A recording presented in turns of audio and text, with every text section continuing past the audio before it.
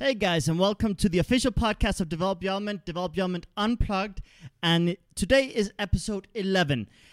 And today we're going to be talking about sales, but not in a traditional sense. We're going to talk about how we all are salespeople, no matter whether you actually sell any product or service, because sales is about communicating value in a way that the other person can receive. And sometimes you have to communicate value in our ideas, our way of being, our goals, our decision making. Sometimes you have to persuade someone to see the value in something that they don't inherently see the value in, but by using certain narrative, using certain vocabulary, certain body language, using certain tools, we can increase the value they see in something. The value people perceive is not static. It's actually something that can be greatly influenced, and it's something that can enrich many experiences. Don't mistake it for manipulation. While you certainly can manipulate with sales techniques, when you add more value to something, that means that someone will be able to enjoy that experience or that situation more than if you just force it on them without trying to add value or communicate the value that they can understand or that they can perceive. So, before we go into today's topic, if it's first time you're joining us here on the podcast, and if you don't know anything about Develop Your Element, let me just give you a very, very quick rundown. Here at Develop Your Element, we talk about personal development, personality theory, psychology, entrepreneurship. We cover a lot of different topics, and here in the podcast in particular, we use this platform to discuss all these topics. But we do it with a lot of certain core values. So we have a core value where we don't want to be a one-size-fits-all system. We don't want to tell you, oh, this worked for me, so it will work for you. We understand that your context, your goals, your personality, your environment are different than mine, and even mine are different than my sister's. We all have different context, goals, and there's so many variables. So we have to be very careful making blanket statements. Mm-hmm. So we do many different things to try to contextualize our discussions, our advice, our thoughts, our tools that we've developed here at Develop Your Element. And we use personality psychology to do that. We talk about personality theory, we talk personality types, but we don't give you a test. We don't limit you. We don't put you in a box and tell you, oh, this is your personality. No, we actually talk about how we all are a mix of different personalities, and in different moments, it's easier to step into certain ways of acting using certain character traits than others. Also, we discuss how certain environments can give us more energy or can drain us, can be an effort for us to be in those environments. We explore especially this idea that, for example, extroverts, they need higher social stimulus, more physical movement, more constant change. Introverts, they need less physical movement, less social stimulus, less constant change. They actually prefer certain structure, organization. They like being able to predict their days, plan their days, to avoid stressing and surprises and such. That doesn't mean that introverts can't enjoy extroverted activities and extroverted people can't enjoy introverted activities. Everyone can enjoy every type of stimulus if there's interest, if there's passion, if there's desire. But even then, understanding how certain environments and certain activities affect you gives you a lot of knowledge, a lot of awareness of how to approach that situation in an ideal way, to be able to enjoy it to the fullest extent, to be able to have the greatest impact in that situation, and also not stress yourself out unnecessarily, beyond what kind of, how shall I say, just don't force things. There are many people who force things, and with a few little tweaks to your approach, when you take into account your basic needs, everything gets easier. So in Develop Your Element, we talk a lot about that, but we also talk about many different topics that affect different areas of our lives. And in today's topic, we will focus primarily on this idea that we all are salespeople, but not in traditional sales. Like, we will talk some traditional sales, sure. We want sales not to be a bad word. Sales, at the end of the day, it's it's a service. It's a generous act if done right. You're providing more value. You're taking time to find solutions for problems. And you're communicating openly and generously if you do it right. Obviously, sales can be used in a negative way, in a manipulative way, desperate way. And obviously, we never recommend doing anything out of desperation, especially not sales. Because people will perceive that, and that will reduce the value, and that will devalue you and your trustworthiness, and it will deteriorate relationships. So yeah, let's explore how to embrace this idea that we all are salespeople, we all can communicate value and things, we all have a voice, and let's amplify those voices, but not in a yelling way, but rather in a way that is just more precise. It's more considerate of what can your audience receive, what is your audience going to see value in. So yeah, I'm joined by my sister as usual. Hello. And let's get into it. Yeah, it's a tricky topic because I think it's definitely one that a lot of people have resistance to. A lot of us have had really bad experiences with salespeople, whether we've been in sales or not. We've had those salespeople that are forcing the sale, that are pressuring us, that are guilting us, that are, I think a lot of us have bought things under pressure from a salesperson, and we've gone away with this awful feeling of, wow, what just happened here, right? Yeah. And then we have this physical reminder of the thing that we bought is this physical reminder of this bad experience we've had. And so we resist sales. Even people who are salespeople resist sales. And if we start talking about how do we apply this socially, again, as you mentioned, there's this idea of, oh, no, I don't want to manipulate people because we've seen salespeople manipulating. But there's a very big difference between manipulation and the kind of sales that we're talking about, because manipulation is where you're pressuring people, you're guilting people, you're playing with people's emotions in such a way that they feel they have to do what you say, whether or not they want to. Yeah.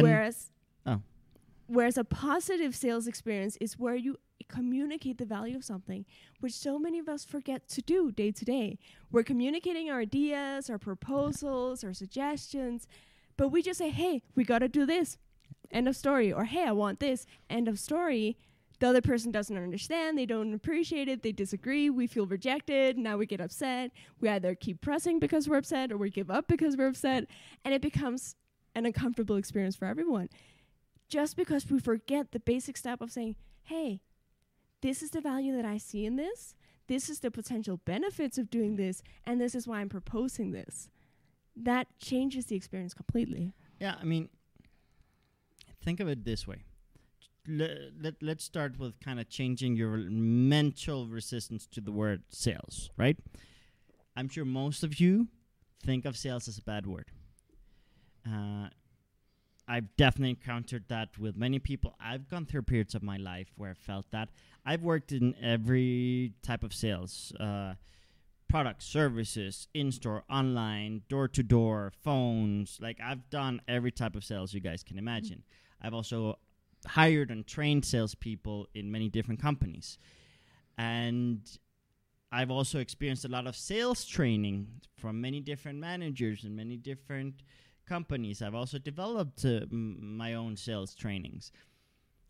I have a lot of sales experience. But I will say I have had periods of my life where I've been a top salesperson and I've sold 2-3 times more than anyone else in my department. And I've had periods of my life where I've sold less than anyone else. Mm-hmm. Many of those periods were influenced by my insecurities, by my fear of rejection, by having sometimes managers who didn't value and respect my processes, my way of doing things, and gave me a one-size-fits-all solution and a script. Mm-hmm. First say this, then say that, and you'll be successful, right? So I certainly got fatigued in sales. I started rejecting myself. When I started sales in the beginning, I sold a shit ton. I really had great sales technique, natural sales capacities, but I actually, with a lot of training I received, became worse because I got disillusioned by the environment, by some people and their mentality. And not only did my sales go down, but also my service went down because I started rejecting myself automatically. And I maybe didn't communicate the value of some things that could have been very impactful and life-changing for some possible clients, right? So for me, my journey working in sales actually was a big journey of personal development for me too, because it was certainly an opportunity to explore my personal insecurities, my fear of rejection, my own personal identity and my own personal ethics. I have never been motivated by money. Like, I do obviously see the value in money as a resource to grow a business, to be able to have more impact, reach more people. But for example, when I had managers who told me, like, if you had sold this with this thing and this thing, you could have made this amount of commission. I was like, that's not why I'm here. Like, I want to provide a valuable service because of my personality and my context. I wasn't desperate for money, and I certainly wanted to communicate. Like, I wanted certain ethics behind. Like, I wanted to do things right. And some managers didn't know how to obviously tackle that and how to deal with that. But I think whether you're going to listen to this podcast for your business or whether you're going to listen to it for your personal life, to have a more of a voice, to speak up, to share your thoughts, to share your ideas more, I think it's very important to go through a process of exploration. You know, what does sales mean? The word, like, what thoughts does it trigger in my mind? What do I associate with the word sales? Do I consider myself a salesperson or not? And kind of go through that and kind of explore a little bit. And also ask yourself, when did sales become a bad word? Was it a bad experience you had? And maybe try to remember other experiences where you went into a store and someone provided you with a solution and they really saved you a lot of time and money because they found a solution and took the time to ask you questions and understand your needs, understand your problem, and wow, they found a solution, and great, right? There's no greater feeling than going into a store and getting the help you're seeking. You know, how many times have you been in a store where, yes, you're like, oh, I don't want any help, and then you get frustrated when they come up. But also on the flip side, how many times have you been in a store where you're like, you want help and you can't find help? Where's the sales guy? Like in Home Depot, for example. How many times have you been in Home Depot looking for someone who can help you find something? And it's like, I need help. Like, and no one No, and also sometimes there are people there. I think this particularly happens in certain small businesses where maybe not everybody who's working there wants to be working there. Maybe they're doing it as a favor to a friend or a family member. And sometimes you go up to the salesperson, you're asking them something, and they're shrugging you off. They're not answering your question. You're like, hey, do you have this? And I'm like, and you're like, check over there, like over there. And like, sometimes they don't even answer. That's and true. here's the thing. Or they say, no, but I don't recommend it. Okay, but what else? You know, I think I appreciate a salesperson who's honest enough to say, look, I don't recommend this product or service. But provide an alternative. But exactly, provide an alternative. You know, I think honesty and effectiveness have to go together when you're in sales, because some people are effective but not honest. They'll lie to you, they'll cheat you into buying something. There are some people that are honest but not effective, because they'll tell you, hey, I don't recommend this product, but they don't give you any other options, so you're still stuck, you're still frustrated, you still don't get a solution. So if you can put those two things together, being honest in your communication but also being effective, showing a sense of possibility, optimism, look, there are solutions, look, there's a way in which we can do this. Even if you got to get creative. I love when salespeople are creative. They're like, no, we don't have that, but let's see what we can figure out. And they start putting things together and, like, you know, building this whole thing of like, hey, if we do this, this, and this way, look, we can find a great solution.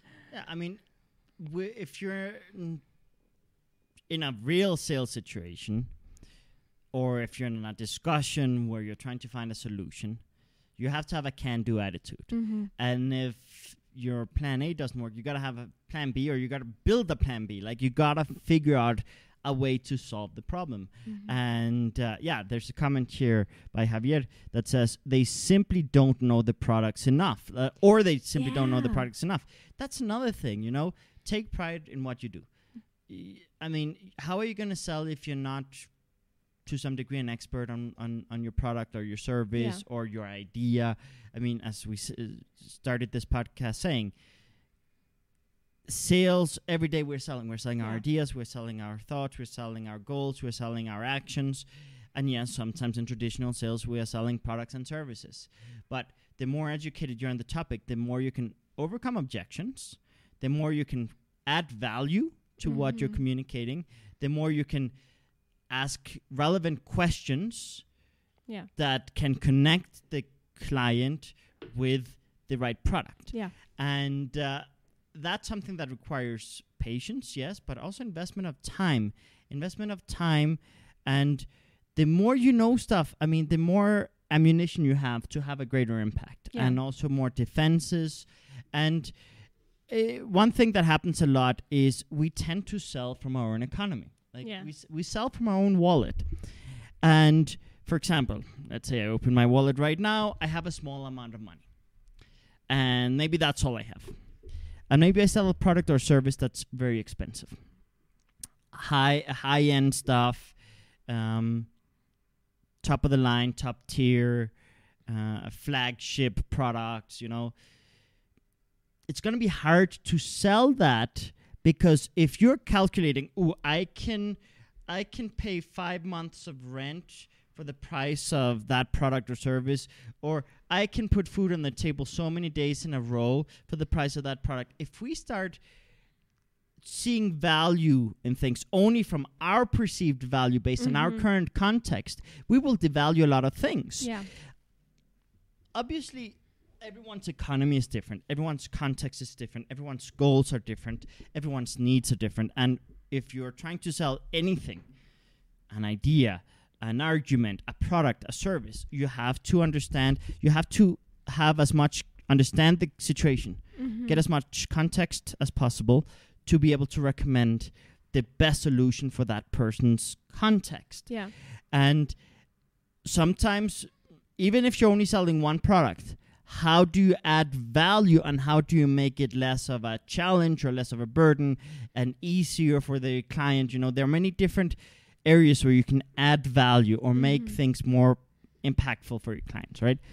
And I think we have to really elaborate on that, because exactly based on our own values, our own context, our own economy, or our own personality, we might see value or lack of value in certain places, but we have to understand that different people see value in different things. Something might have value just because it's fun and exciting. Like for me, something's fun and exciting, I'm game, right? But those words, they don't mean much with me. My personality, my context, that's not a selling point for me, but it is for her. It is for me. The same product or service, if the salesperson uses those words, her eyes will light up. Mine would be like, okay, that's not really my priority. You don't understand my context. Whereas for me, if you sell something to me like, oh, it's the best, it's the newest thing we have, like it's top of the line, high status, things like that, I'm like, who cares? But for you, that's a selling point. That's a selling point. So we have to start realizing, okay, the way in which something can have value is not just the way in which it has value for us. And start observing, like, yes, in Develop Your Element, we talk about the personality types, and that's a very good way of understanding different types of value. But even if you don't really understand the personalities, even if you haven't gone back and watched some of the other episodes where we talk about the personalities, just look around you. Watch TV, listen to people's conversations, and realize, oh, look, this person values this thing. This person values emotional connection. Some people, if they feel good somewhere or with someone, that alone has value. So if we start realizing that and looking at whatever we're selling, whether it's an actual service or product, or whether it's an idea, whether we're proposing something to our family, like, okay, what are we going to do on the holidays? I have an idea. I have a proposal. Look at how you can add value to all the members in the family. Okay, this person tends to talk about these things, value these things. They tend to make decisions based on these things. How can I communicate based on who they are, the value of this proposal that I have? One example I like to use a lot, and some of you who've followed us for a while probably have seen this example, but it doesn't make it any less valuable.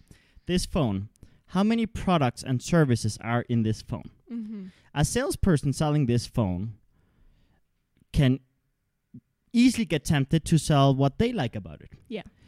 And I don't know if you've ever walked into a store and you have a very extroverted salesperson who is super excited to show you all the different cases and all the different rainbow things you can add to it, and super bubbly, let's say. And maybe you're an extrovert yourself, and that speaks to you. Ooh, like, I like that case. I like that case. Or maybe you've gone in as an extrovert yourself. I'm simplifying it right now, but like maybe you're super extroverted. You care about a lot of those kind of things like accessories and visuals and customization and stuff like that. And then you get maybe a more introverted, logical person who maybe is focused more on cost-benefit, specifications, kind of techie stuff. And then maybe you have a salesperson saying like, okay, so this one has this processor, this amount of RAM, and it has like this price, and this like gives you a lot of numbers. And maybe you are like, but what I care about is, can I get a pink case for this?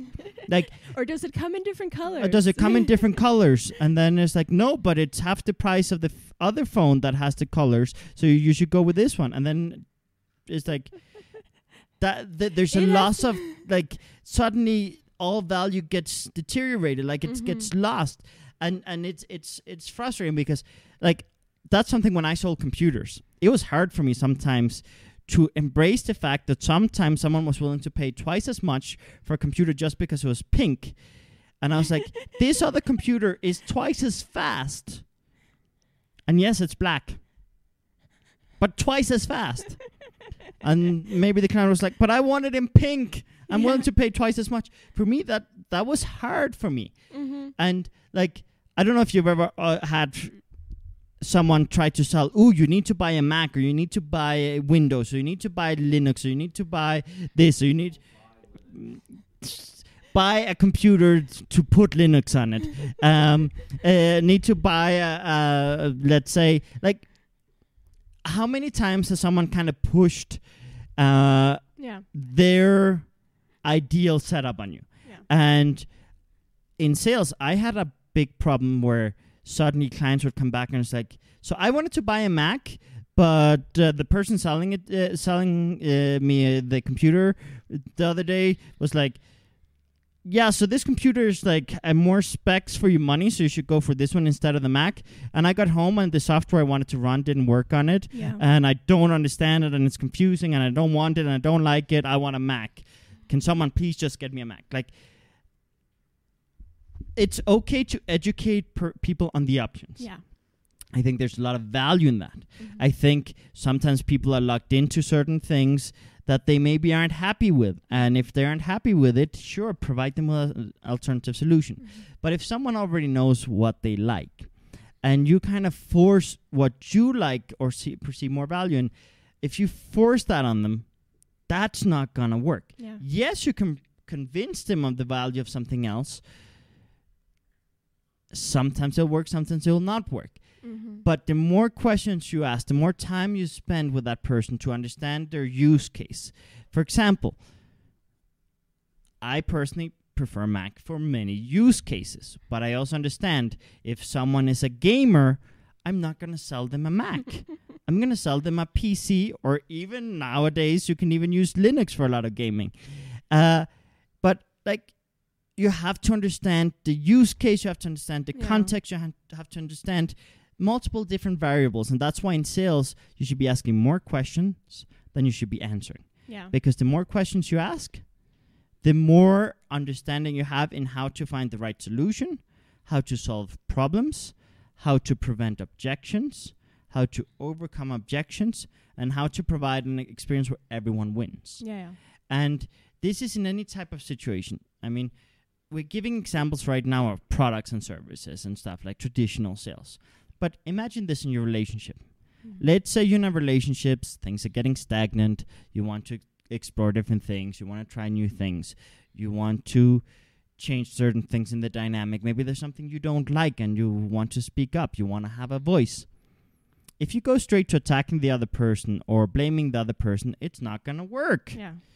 But if you find, the other person values this, and this, I can present this idea or this alternative dynamic using words, using experiences that the other person will be able to receive. Yeah. And sometimes we have different personalities that conflict. For example, me in relationships. For me, certain more emotional things can be a little bit harder. I'm a little slower at opening up emotionally. Mm-hmm. And that can cause frustration with people who have personalities that are more emotionally expressive. And that has sometimes created confusion where the other person has maybe felt that I was using them or wasn't valuing them at an emotional level. Mm-hmm. And there has been, for me, it was like a process of understanding, for this person, these things are very important and they have a different order in which they do things. Yeah.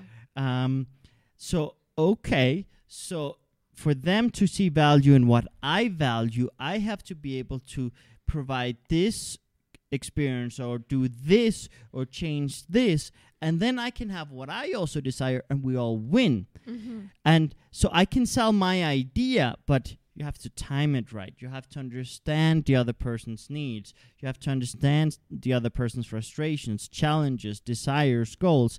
And when you have all of that, you can be like, okay, so you know how you have this goal and I have this goal. Well, we can actually have both. And the way we do it is we do this, and this, and then you get this and I get this, and we're all happy. Mm-hmm.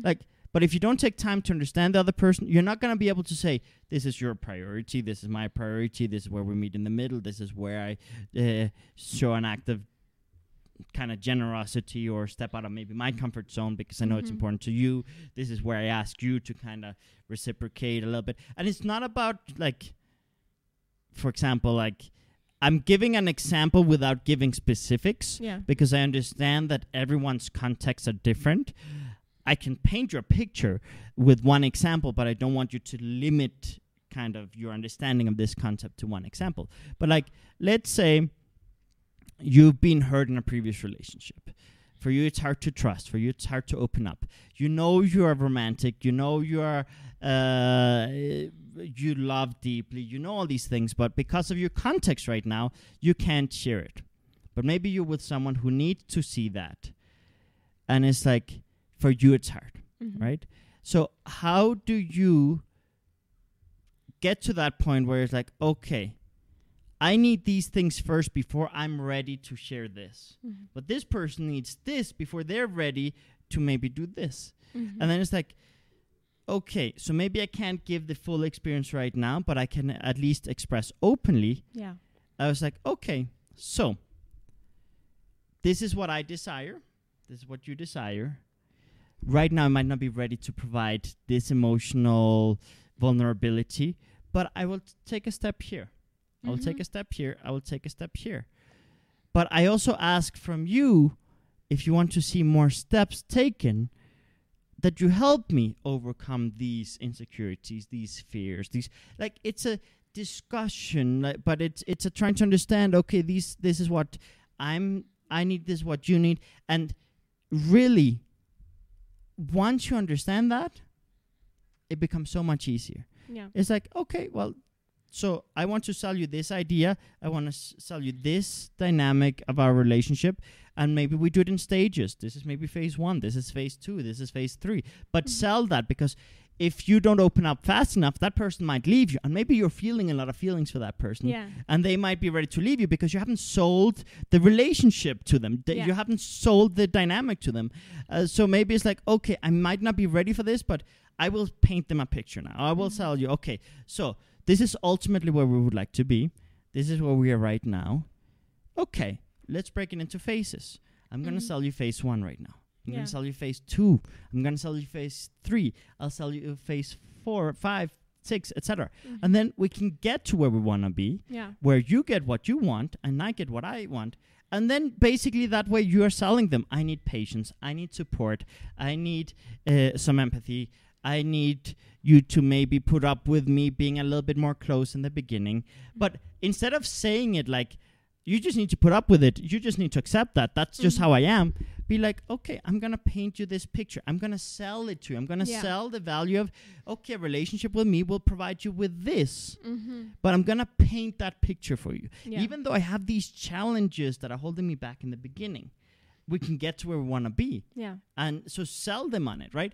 And that's why we say we're all salespeople, because I don't know how many times I've been in relationships that deteriorated because we didn't sell each other our visions. We didn't sell each other the different phases and just kind of wanted to get to phase 5 right away.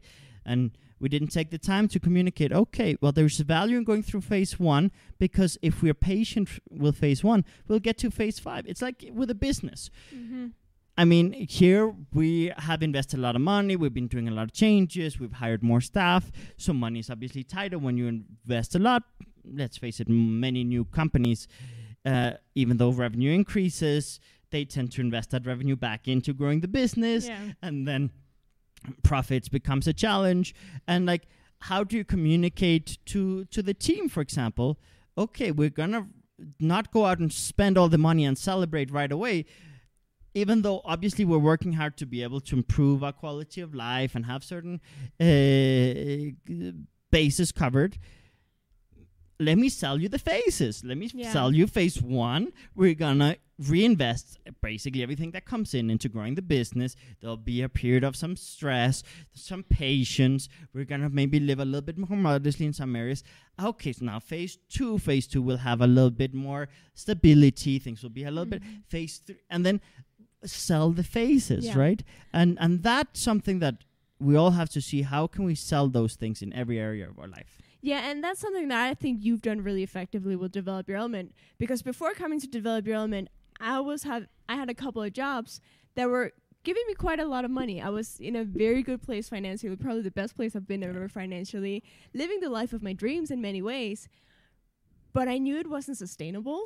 I knew that I was really relying on really constant success to keep it up, and I knew that if I got sick one day, or if something came and interrupted it, I'd fall right back down and have to rebuild from scratch.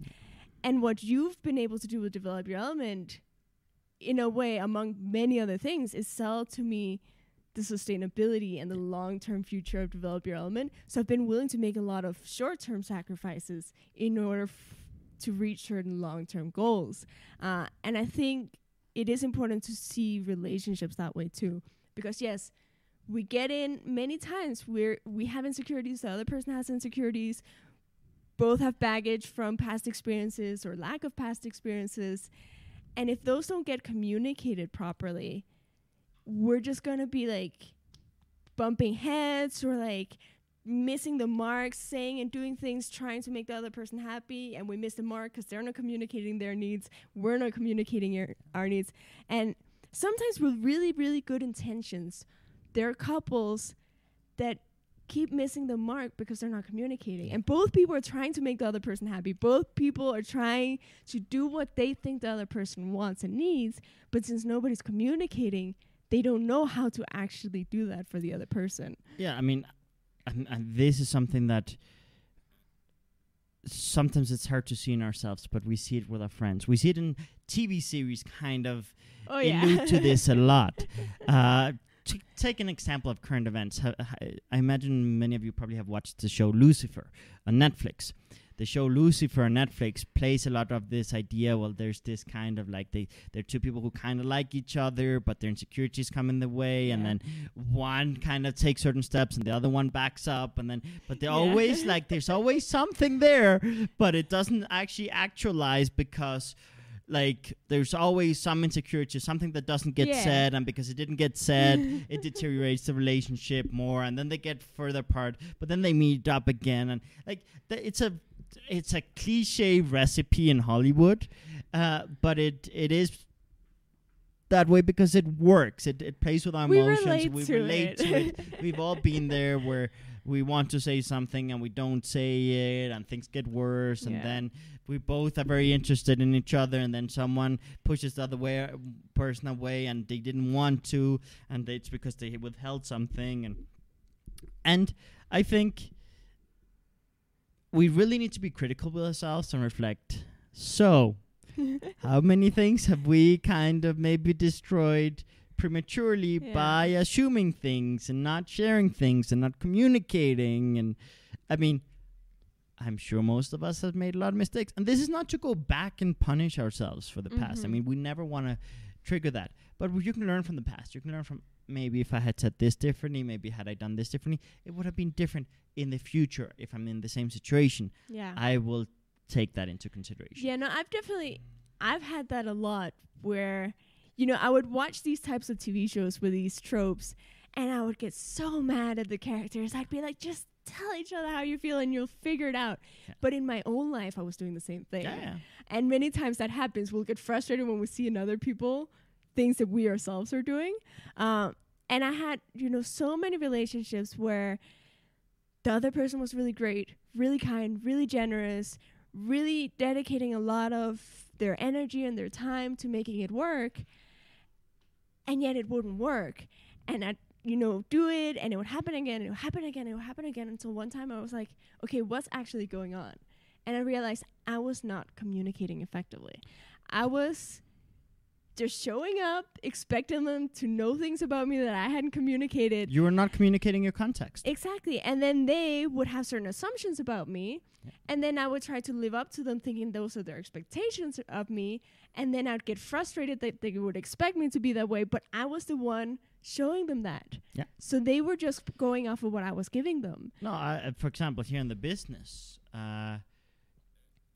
it's been a long period of people kind of building enough confidence to share their context, share their goals, share their insecurities, share their frustrations, and for us to understand really what everyone on the team needs. Yeah. For a long time, there was a lot of things that were unspoken, unsaid, withheld, and I have spent many months focusing on building that trust, building that communication, opening those lines of communication up, and it's paying off greatly. Yeah. I think the work dynamic, the environment is so much better today than before because of that, because we invested time in that. Mm-hmm. But many people don't invest time in understanding every individual's context. And in development, I mean, we talk a lot about context. If you don't have context, how can you tackle a situation without understanding all the pieces of the puzzle, right? Yeah. And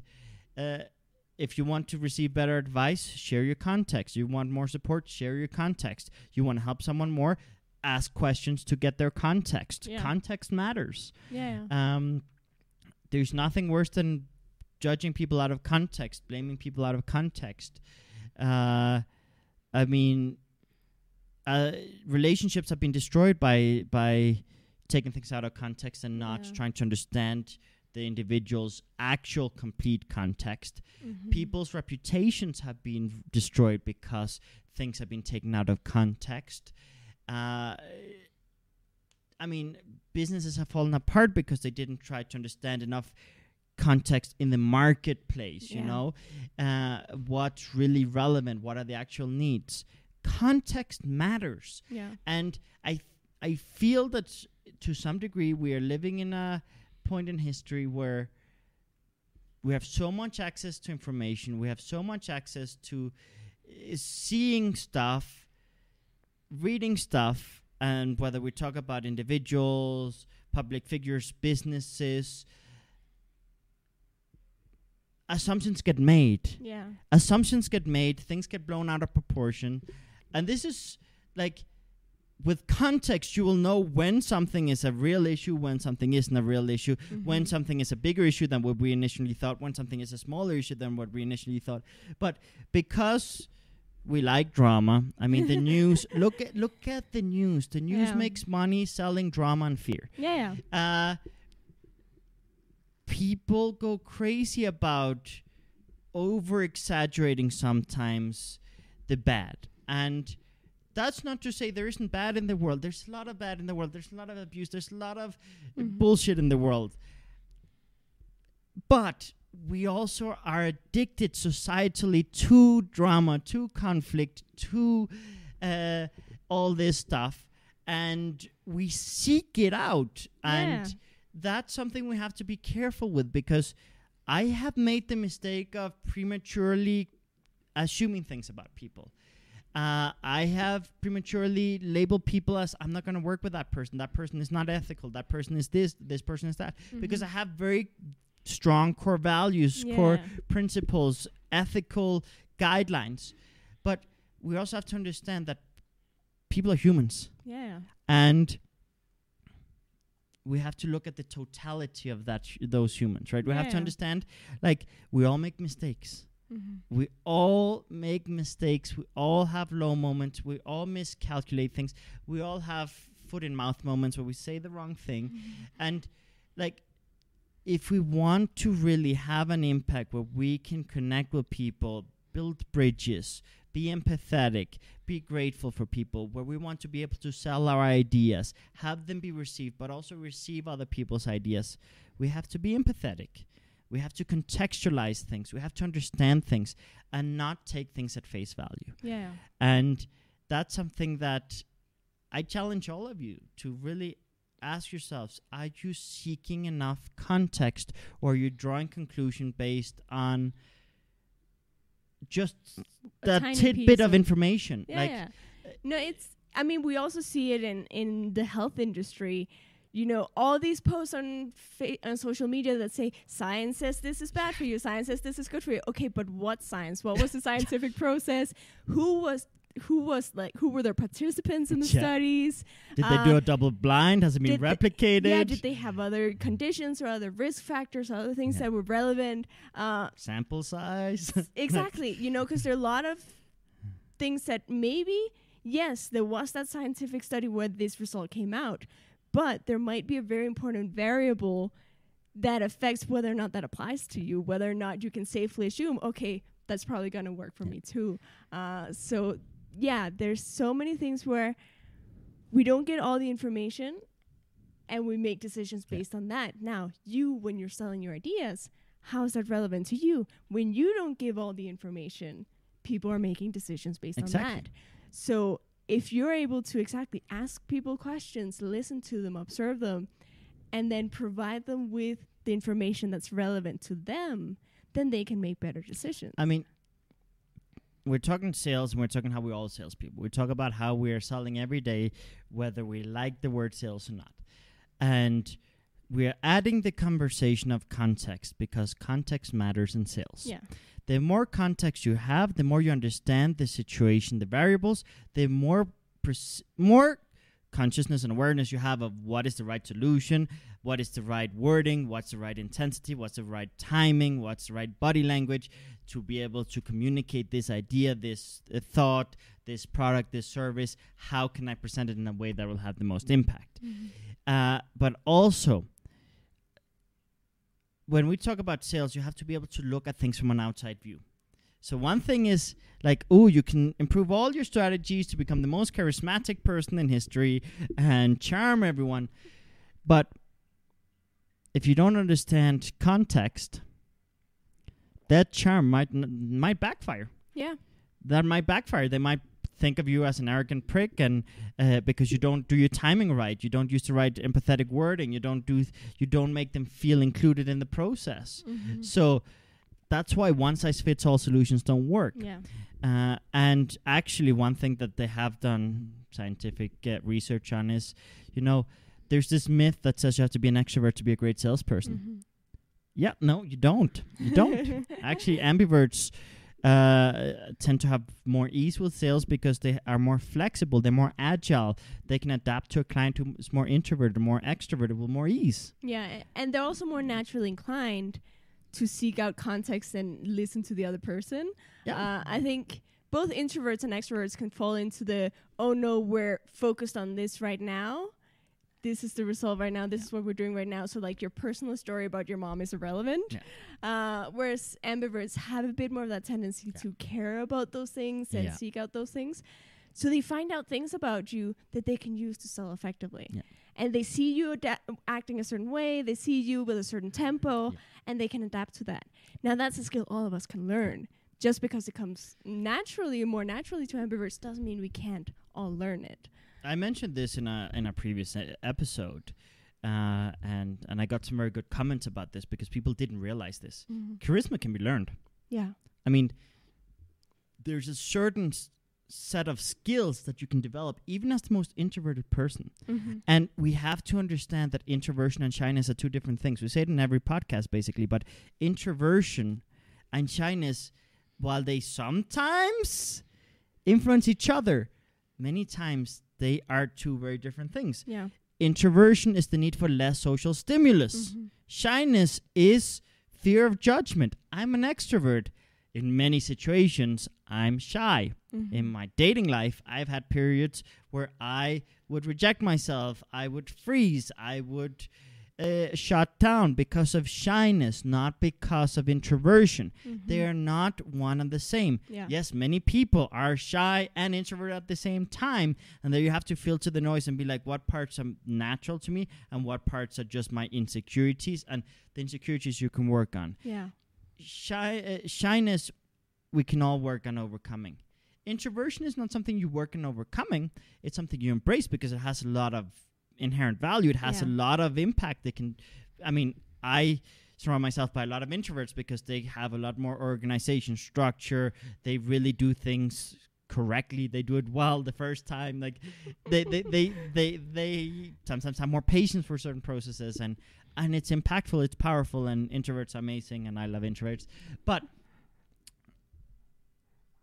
we have to understand that even an introvert can develop extrovert skill sets. And in Develop Your Element, we talk about we can all step out of our comfort zone. We can all act outside of our biological nature and do things that are difficult. Yes, our heartbeat increases, our muscles get tenser, we start sweating more. An introvert on stage, it will generate some stress, some anxiety probably, and an extrovert trying to sit still all day and be quiet and organized and structured, also they will probably generate some anxiety, some stress.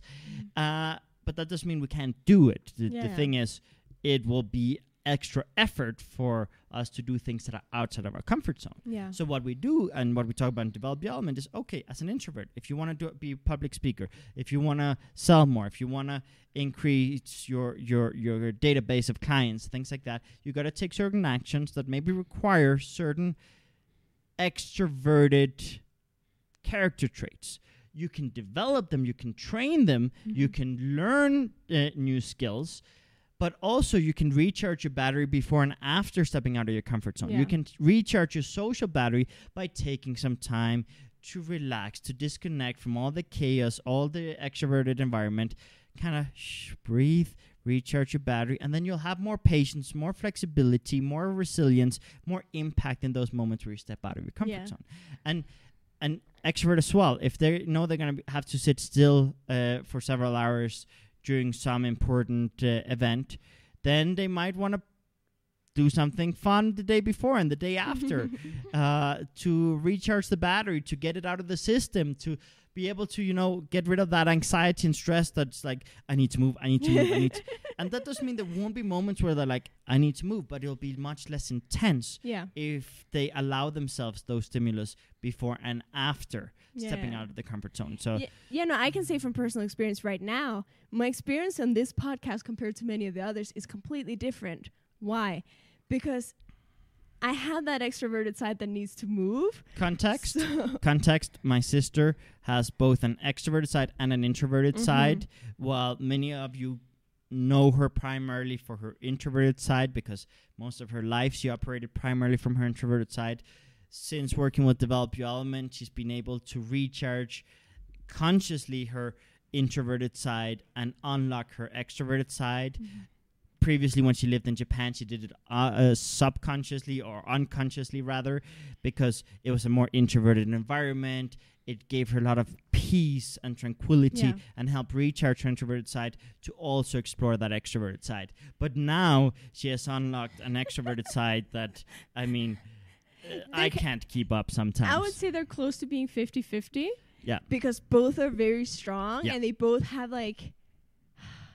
certain areas where they'll dominate. Yeah. And for me, the podcast is sometimes difficult because sitting still so much time. And we tend to do English first And then Spanish right after. afterwards. So many times it's several hours sitting. Yeah. No, and like if you're doing a live class, you can kind of move around on stage. You can take breaks. Say, okay, let's do a 5-minute or a 10-minute break. You can move around a bit more. But on a podcast, you're sitting here and you got to be here for the entire thing. So that sometimes kind of stresses me out a bit. But yesterday was my birthday, and last night we all went to karaoke. We definitely laughed a lot. We sang our hearts out. It was really, for me, really, really, really fun party. Very dynamic. Dancing, singing. Very extroverted event. So now I'm in so much peace sitting here compared to other times. I'm just here like, oh, this is nice. I like doing podcasts. Usually she's like, I need a stress ball. I need something to under the table in the first episodes if you go back. I do have something right now, but I'm not, it's not as desperate of a need as it is other times. No, I mean, the first few episodes, it was a big problem. She would take the microphone stand. I'd be playing with and this. She would play, I don't know if you can hear this, but she would be doing this. And it was like, we have to find a way to reduce that extroverted energy, anxiety that's kicking in there. And we tried many different things. But yeah, the best thing is, before the podcast, do something of high stimulus, get that out of your system, so that in the moment of actually being in that situation, it's easier. Yeah. And yes, I mean, you probably see her this episode and with a bunch more energy than some other episodes, and that's because she regenerated that side of her yesterday. Yeah. And that's key, because we tend to rob ourselves of regenerative spaces, and regenerative space is something that affects all areas of our lives. It affects our emotional well-being, our mental well-being, our energy levels, our productivity, our kindness, our patience. I mean, you guys know, when you guys are burned out, when you're stressed, you're not as kind, you're not as productive, you don't have as much mental clarity. When you guys have certain inner peace, tranquility, high battery level, you have energy, you feel good, I mean, you're going to be more productive, kind, and more generous. And when it comes to sales, you're going to generate more confidence, you're going to have more mental clarity and mental agility to find creative solutions to problems. You're going to be more flexible to step out of your comfort zone with a client or an audience that's maybe a different level of stimulus than your ideal stimulus. I mean, for example, for me, if I have a client who requires something in a very specific way, if I'm with a recharged battery, it's very easy. But if I'm fatigued, if I'm burned out, and I need to step out of my comfort zone, I need to do something that's very different from my ideal process, it's like, not again. I don't have patience for this. I can't. Not today. Like, I think we've all been there. I think we've all been there. So the more conscious we are of what do I need to be my best self, to have that agility, that flexibility, and also we become more attractive. The way we move, the way we speak, we generate more confidence. Because let's face it, seduction, the world of dating, the world of, I mean, most types of influence that you might want to seek, or power or leadership or whatever it is, you got to sell yourself. Yeah. You got to sell yourself. I mean, there's nothing worse than a desperate salesperson. Like, for example, if it's a product, if you feel that they're lying to you and saying whatever you want to hear to get the sale, you're thinking they just are doing this for the commission. They're probably doing it just to pay the rent, and they aren't actually listening to what I need, and they don't care, and I'm going to get home and this is going to be junk. In dating, if someone projects desperation, like they'll say anything to get with you, you're going to be like, this person doesn't have much value. And that doesn't mean fake, hard to get. I mean, we all like feeling that someone is attracted to us, that someone desires us, but there's nothing worse than someone like projecting desperation, like they won't be whole without you. Like that feeling is not attractive. Like, no, and it applies in business too. If you're showing up at a job interview and you seem so desperate for the job that you're not confidently communicating your value, like, hey, these are my skill sets, this is what I'm able to provide, it doesn't create the same effect. Nope. So Also, another way in which we can apply this is with ourselves. If we're working on overcoming insecurities, on reaching certain goals, also selling ourselves the value of certain actions, the value of certain processes, I think is very important, because it's so easy when we feel insecure or inadequate to give up or to compensate or to not look at it, to not be honest with ourselves. But if we can sell ourselves the value of the process of going through and working on it, then we'll feel more confident in that process because we know we're headed somewhere, because it can be very scary and very uncomfortable to confront certain insecurities. But if you know that it has value to do it, if you know that that's what you need to do to get to where you ultimately want to be, it's going to be much easier than if you're like blindly thrown into your insecurities. Yeah, I mean, insecurities are a big challenge when it comes to sales. We are our own worst enemies. We shut ourselves down. We assume things. And we also think that sales is bad, it's wrong, it's unethical, blah, blah, blah. We have all these internal narratives where we shut down. And that's where we have to, and we say this every episode too, basically, make your goals more important than your fears. Yeah. Don't give so much power to your fears, because you guys are going to get surprised. Like, for example, you're going to be surprised how many times people are going to accept your proposals, your ideas, your sales. They're going to buy, they're going to bite, they're going to accept, they're going to embrace. I mean, it depends on the context, but we have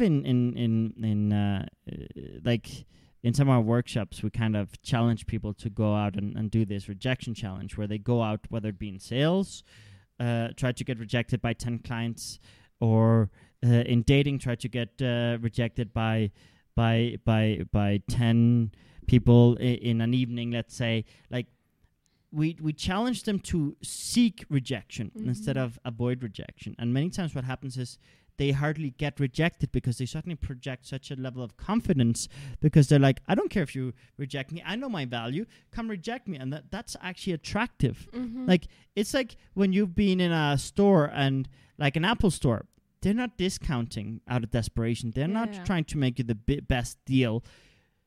They're like, if you can't afford it, walk. Go find something else. You're not going to find anything better. That they might not say it that way, but that's the confidence they project. Yeah, and I want to add to that, because some people, they hear this and they do it in a sort of overcompensating, putting people down kind of way, which is not how it's going to work. It's about actually presenting yourself with confidence. It's not telling people, hey, I don't care if you like me or not. It's showing up and not making yourself smaller. Not acting out of fear and like rejecting yourself in your head, like, oh, should I say it this way or that way, because they're probably going to reject me, so I probably shouldn't say it. You're like half saying it, you're half not saying it. That's the difference. It's, showing up with a level of confidence that says, I'm going to be who I am. I'm going to present the ideas that I have, and if they don't work, they don't work, and that's fine. I remember one time I was doing a garage sale, and I had this gym set, and there were other people there helping me sell stuff, and there were these people that I knew they were interested in it, and they were trying to negotiate it down. They were trying to devalue it. It was already very well priced. I knew they weren't going to find it better anywhere else, so I let them walk, and people got so upset with me. Why did you let them walk? You should have just given them a discount. Just get it out of the house already. And I was like, no, they'll be back. They're not going to find a better deal than this. And if they don't come back, I know I can sell it tomorrow on Craigslist, Kijiji, Facebook, whatever it is that is relevant in your country. At the time, it was in Canada and outside of Canada, where it's Kijiji, the system. But basically, sell it on eBay, sell it whatever. I knew I could sell it for that price, and I didn't devalue it. And when we talk about sales, be careful with discounts, because the moment you start discounting, you're devaluing yourself. And many times we discount out of insecurities. That's not to say that there isn't a time and a place for discounts. If you do high volume sales, sure, do a package. You're not going to lose out from that. You're still like communicating your value and maintaining your value. But if you start being able to negotiate down every time in every sale, people are just going to come expecting that, okay, it's worth half of what the sticker price is, right? And you have to be careful with devaluing yourself and your products. Obviously, you need to know how to price things correctly. If you are priced incorrectly based on the market and the quality and the service, that's a different problem. Yeah. Then you need to provide more value. But what we actually say in our workshops related to sales is like, you can do two things. You can lower the price or you can increase value. You have to ask yourself which is the relevant one. But many times the relevant one is adding value. Mm-hmm. Sometimes it's adding value by improving the quality of your product or service, or including more in the box, let's say, or more in the package. But sometimes it's literally just communicating in a way that the other person will perceive value. Yeah. Like with the phone. Like, for example, she's going to probably want more customization than I'm going to want. So I probably have to take time showing her cases and things. To me, I don't even have a case on it. Understand how to sell the product or service you already have, but in a way that the other person will perceive more value before you go straight to discounting. And also know the moment you discount, you've opened yourself up to people perceiving that product or service or you as being less valuable. Yeah. And yes, sometimes you want to discount out of a collaborative effort. Sometimes you want to discount because you're doing a business sale and you're doing high volume. There's a time and a place for everything, and there's no one size fits all here at Develop Your Element. We understand that in some contexts, in some situations, it makes sense. Yeah. But we also understand that most people, when they discount, they're doing it out of insecurities. They're like, yeah, so I want to sell you this, but I realize it's worth half the price, so I'm going to charge you half the price instead of the full price. Yeah. Like, that is devaluing it. Instead of being like, okay, how can I improve my service? How can I improve my product? Or how can I increase their perceived value by communicating, asking questions, providing solutions, educating my client how they can use this in more ways that they're going to be happier with it, right? So add value. Add value with words, add value with actions, add value with quality management. And then if after you've added all this value, you still don't see sales, then ask yourself, how are you priced in relation to the market? Does it make sense? How are the competitors? Do some market research. But I do think on average, and here I am generalizing, you have to take into account your context. Most people are experts in devaluing themselves. Yeah. No, and right now we're saying it in terms of actual sales, but even with ourselves, there's a way in which we'll kind of discount ourselves too with our insecurities. We won't present certain ideas, certain aspects of our personality because we're thinking, oh, this probably doesn't have value. People will probably reject it. They won't understand. So we reject ourselves and in essence are kind of like discounting ourselves. And we're discounting ourselves. We're rejecting ourselves. We're saying, okay, this part of me is not relevant. It doesn't have value. I'm going to shove it aside. I know I did that for so long with my personality. And, especially the extroverted side, because the introverted side was good in school, got praised because I was well behaved, things like that. So I was like, okay, this is the road to success. Yeah. This extroverted side just likes to have fun, just likes to be silly, sometimes says the wrong thing in the wrong moment. So that probably doesn't have value. And what I've realized is that it has a lot of value. People see me as more approachable. People have fun around me. People like being around me because of that too. It has value too, even in business. Let's give a little bit of context here. So my sister, most of her life, would always set the expectation of being an introvert. Yeah. And then she would, in some moments, show her more extroverted side, and people would be surprised. They didn't know how to handle it because she set one expectation and delivered something different. Yeah. That created confusion. Yeah. And so when she saw that confusion being generated, she blanket slate rejected her extroverted side instead of understanding, I can set realistic expectations. Yeah. That way they will embrace it more. They will appreciate it more. Okay. Yeah. I mean, it has happened with me too. I lived in Denmark. I lived in Japan. What do those places have in common? Modesty. False modesty. They teach you that no one can be better than anyone else. In Denmark, they have something called the law of Jansen. No one can be better than anyone else. Everyone is equal.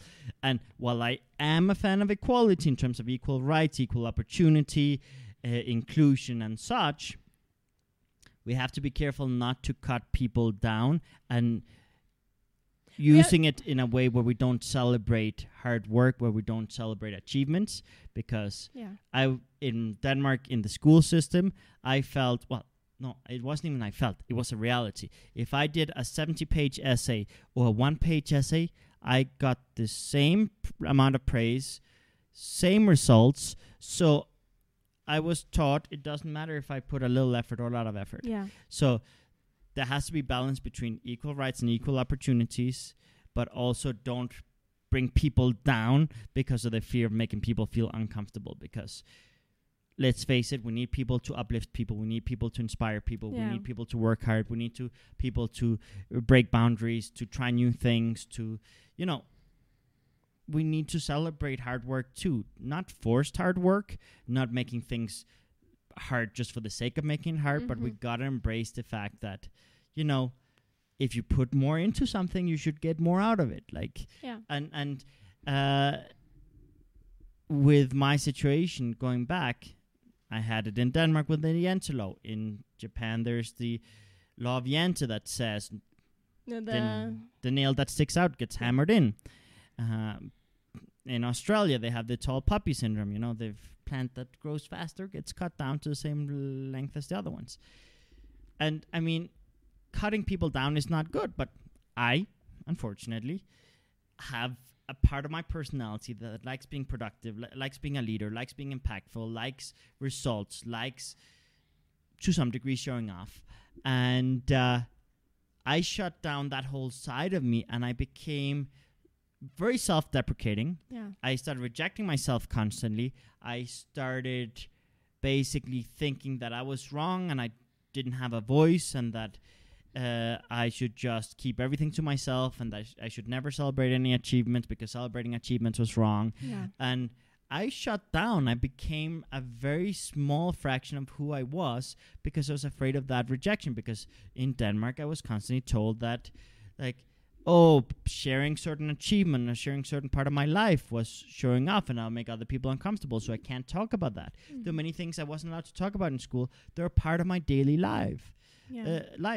And so I just assumed, okay, it's wrong to be that way, so that part of my personality is wrong, so I reject it. Yeah. So I stopped selling myself. Mm-hmm. I stopped selling myself, and I made myself insignificant. And it has been a long process to embrace parts of me and see value in it. Yeah. And we all have to look at where rejection in the past is leading to self-rejection today. Yeah.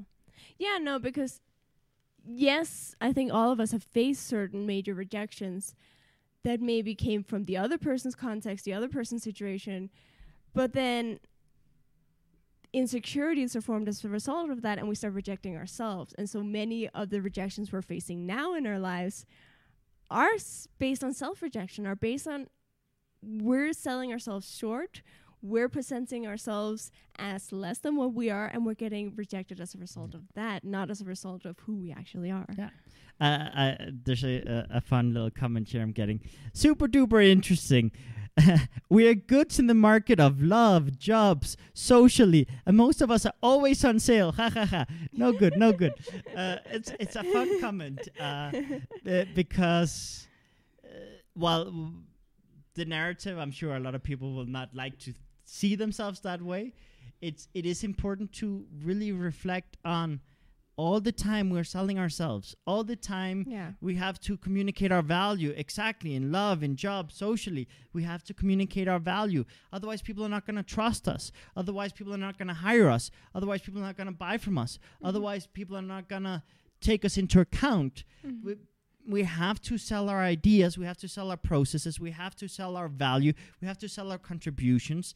And it's not about fake selling. It's not about inflating ourselves through ego and insecurities. That is something that obviously is a risk if you're insecure. And that there we encourage you listening to some of our podcasts and things that focus on really tackling insecurity. But we have to look at how can we constantly add more value in everything we do. And I say we're our own worst enemies because we reject ourselves because of experiences in the past. We amplify them, and maybe those people who already rejected us 3 years ago, they already forgotten. And you're in the shower, or you have your head on the pillow just before bed, and you're repeating yourself, and you're punishing yourself.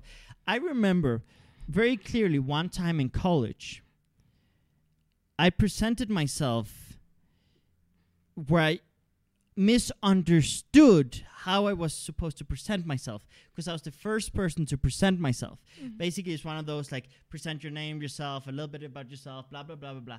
So I presented myself, and I at least understood one thing, and everyone after me didn't do the same thing.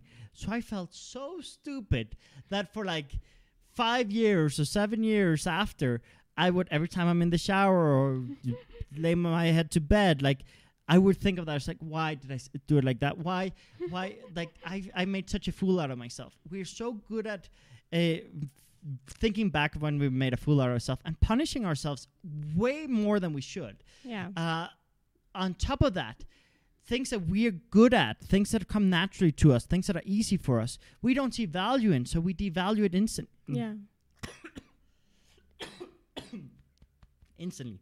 So we have to understand that just because for us something is easy doesn't mean that it's easy for someone else. It's like I mentioned in another podcast, when I repair a computer, cell phone, things like that. For me, it's easy, so I never saw value in paying for a tech repair service. Yeah. But it's time, it's money, it's parts, and it has a lot of value. You're solving problems for people, and it's only when someone came to me and was like, wow, you just saved me a lot of money, time, and stress, and I can be productive today already instead of waiting a week to get my laptop back.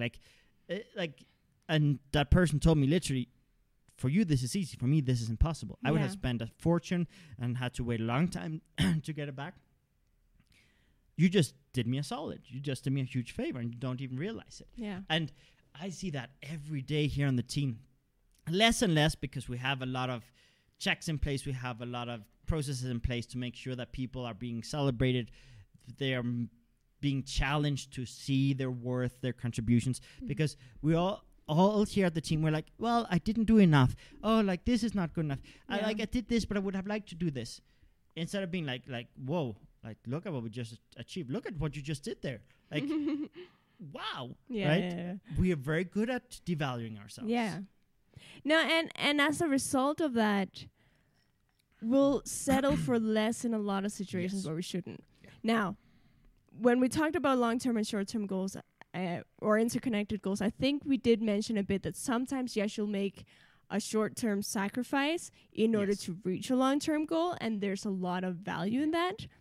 But there's a difference between doing that, like, with a clear set goal, like, I want to achieve this, so I'm going to settle or sacrifice this short-term to reach that, and, like, long-term chronically settling for less based on our insecurities. And that is something that we'll do. We'll get into relationships that maybe people that aren't kind to us because we feel like, well, I don't really have enough value to get something better, or, you know, they say they love me. I don't know if anyone else will love me the way they do, so I'm going to stick around, even though it's not actually a pleasant experience.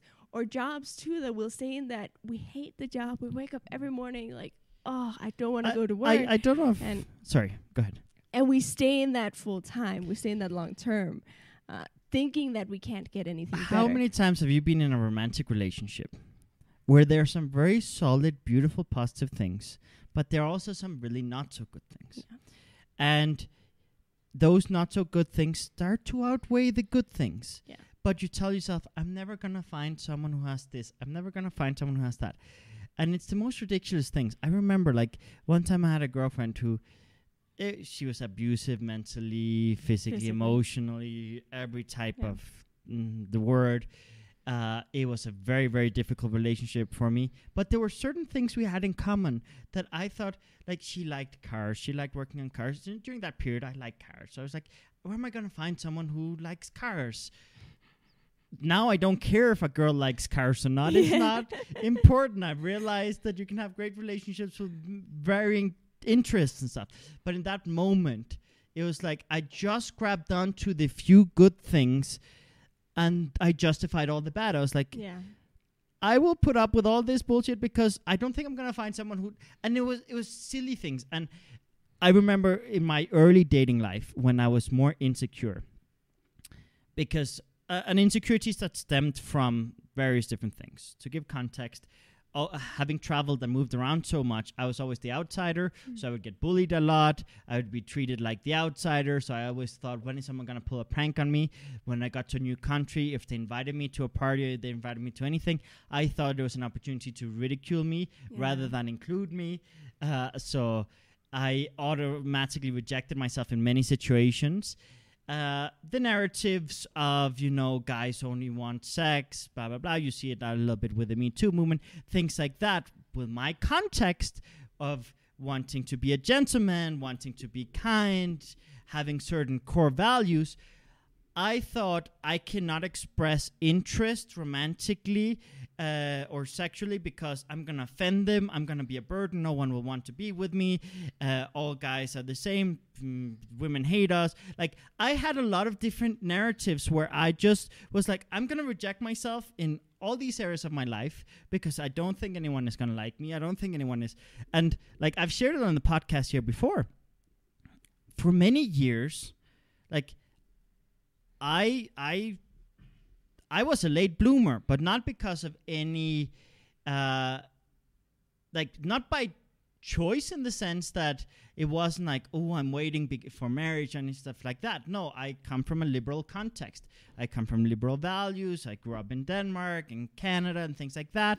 So it wasn't anything it was my insecurities. I just assumed no one wanted anything to do with me. And if I expressed what I was feeling and thinking, I would be the most offensive person, the most selfish person. So it was like, I wouldn't sell myself because I thought I didn't have value. Yeah. And I assumed I inherently have no value. And anything that I sell will be selfish. So I won't sell myself romantically. And I swear, like, I was in my 20s when I lost my virginity, I think. I was slow. And trust me, it was not from lack of libido or lack of desire. It was just insecurities and self-rejection. And in sales, I know so many people who've been in similar situations where, based on their previous experiences or internal narratives that they tell themselves, they just shut down and stop selling themselves. And that they can't, and they make excuses. And they put conditions, and I can only sell myself in this situation if this changes or if this changes. And they keep procrastinating. And it's like, you have to make a decision one day of like, okay, this is important for me, for my emotional well-being, my mental well-being, my health, whatever. It's important. I have to do it. Yes, it's going to be uncomfortable. I'm going to face rejection. It's going to be tough, but I have to do it. And when we talk about sales, I mean,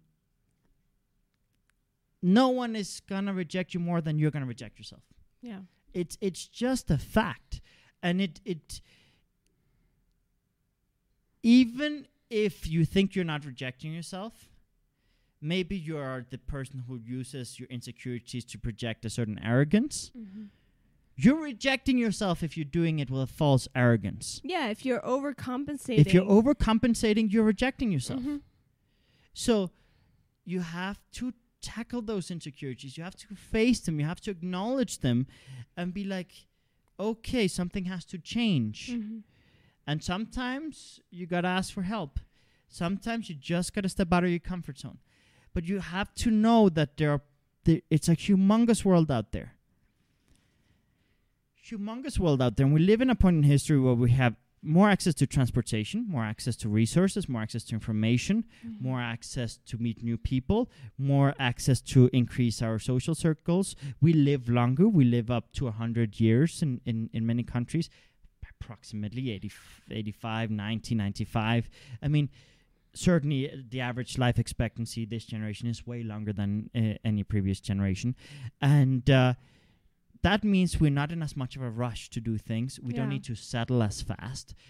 We can deal with our insecurities. We can deal with our challenges. We can expand our resources. We can try new things.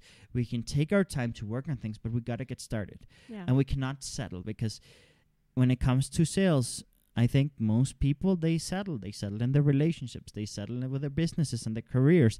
They just assume this is the easy route. And I don't want to discredit or devalue taking an easy route if it works for you. Yeah. I mean, I know a lot of people who've hit jackpot. I mean, that get on Tinder and the first girl they meet is like, wow, this is amazing, and they don't need to keep looking. I've known people who get out of college, their first job is like, this is amazing, I don't need to keep looking. That's fine. Yeah. No, But and also the scale of your life is up to you Yeah. in the sense that if you're happy having a stable job that, is within your interests and it pays the bills and you live a peaceful life, that's great. If that works for you and that's what you want, Yeah. that's amazing. Yeah. If it's not what you want and you're forcing yourself into it, that's where there's a problem. If you're justifying constantly, Mhm. you're justifying why you're in a job, you're justifying why you're in a relationship, you're justifying Mhm. why you put up with something. If you're constantly justifying things, you have to ask yourself why you're doing it. Yeah. I understand as an entrepreneur, sometimes I have to justify my actions. Mhm. But I have to sell my vision to other people, and I have to sell the stages of the vision because I have to break it down into digestible, bite-sized visions that they can understand, they can empathize with, they can get excited about, they can not get so overwhelmed by, because obviously my vision is huge, and if I present everything at the same time, they get overwhelmed. So obviously I have to justify sometimes and explain, I did this because this connects with this and connects to this. And this goes really in line with what we talk about interconnected goals. Yeah. You have to interconnect all your goals. And if you haven't watched last week's episode, I strongly recommend it. Mhm. You got to interconnect all those goals, and you got to communicate the value in, okay, this by this by this. But there's a difference between explaining and the value of something and justifying it to yourself. Yeah.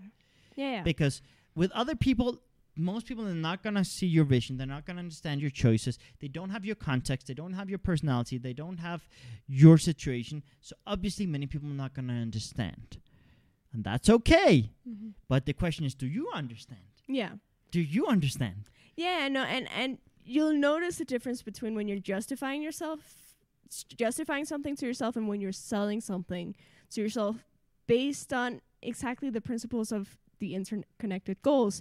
What we talk about with interconnected goals is you look at both your long-term and your short-term goals and how they relate to each other. Are they contributing to each other? Are they taking away from each other?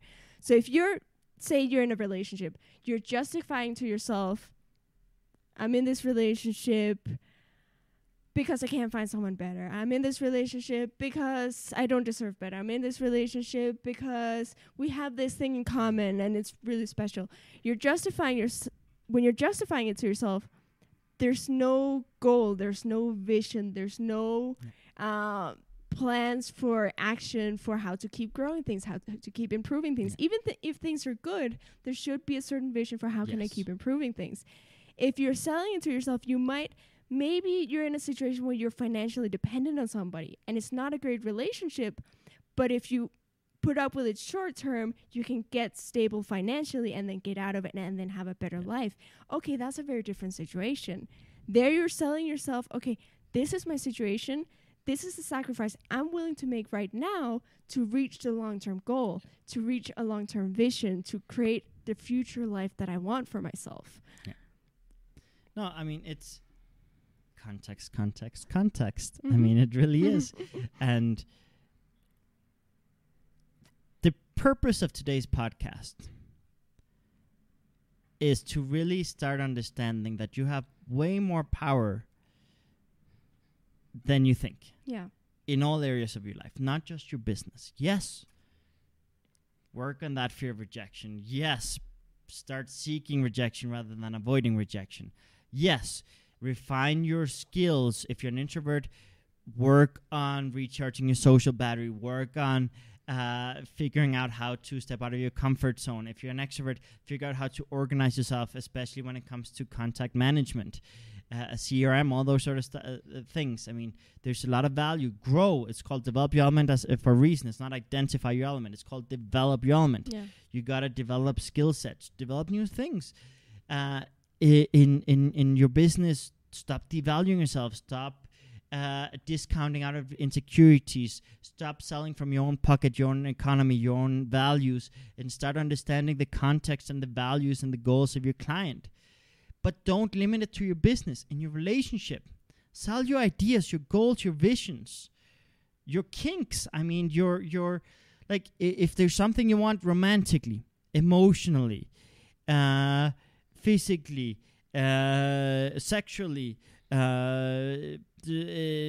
environmentally, socially, sell those things to your partner. Sell it. Don't keep it to yourself. Don't keep all that frustration and let that deteriorate your relationship. Yes, maybe that person isn't for you and you'll both figure out that it doesn't work. But many times improving communication can create win-win situations. In Develop Your Element, it's all about win-win situations. It's not about me versus you or zero-sum games or any of that bullshit. It's about figuring out, what do I need to be my best version, and how can I unlock other people around me to be their best versions, and how can we all get what we want? Yeah. I mean, and you can, yes, sometimes it requires sacrifices, but don't do stupid sacrifices out of desperation and insecurities. Mm-hmm. Do well-calculated sacrifices that will take you to where you want to get. Yeah. That's where interconnected goals come into play. We gotta look at this in a wholesome, at a macro level. So many people live their day-to-day lives at a micro level, and I don't say micro by making things small. I talk about focusing so much on right now, this current situation, this drama, this challenge, this situation, that they don't take a step back and look at their whole life and reflect on, what do I need to change? What do I need to develop? What do I need to invest in? What do I need to explore? What is really important for me? What are my goals, and how do I interconnect all that stuff? Yeah. And yes, last week's episode is more about that than today's episode, but they are connected, because when it comes to sales and when it comes to communicating value and stuff, the first step is you giving yourself your value. The first step is being self-aware. Mm-hmm. Self-aware and empathetic as well. You have to be empathetic of the people around you to understand their context, so that you can sell what works for them and not just impose your will and your goals and your thoughts. Mm-hmm. So you got to do these things at a wholesome level. And that's why, if you guys follow us, you guys know when we talk about any topic, we bring in many other topics and try to connect dots, so that you guys don't get stuck at dealing with things at a micro level.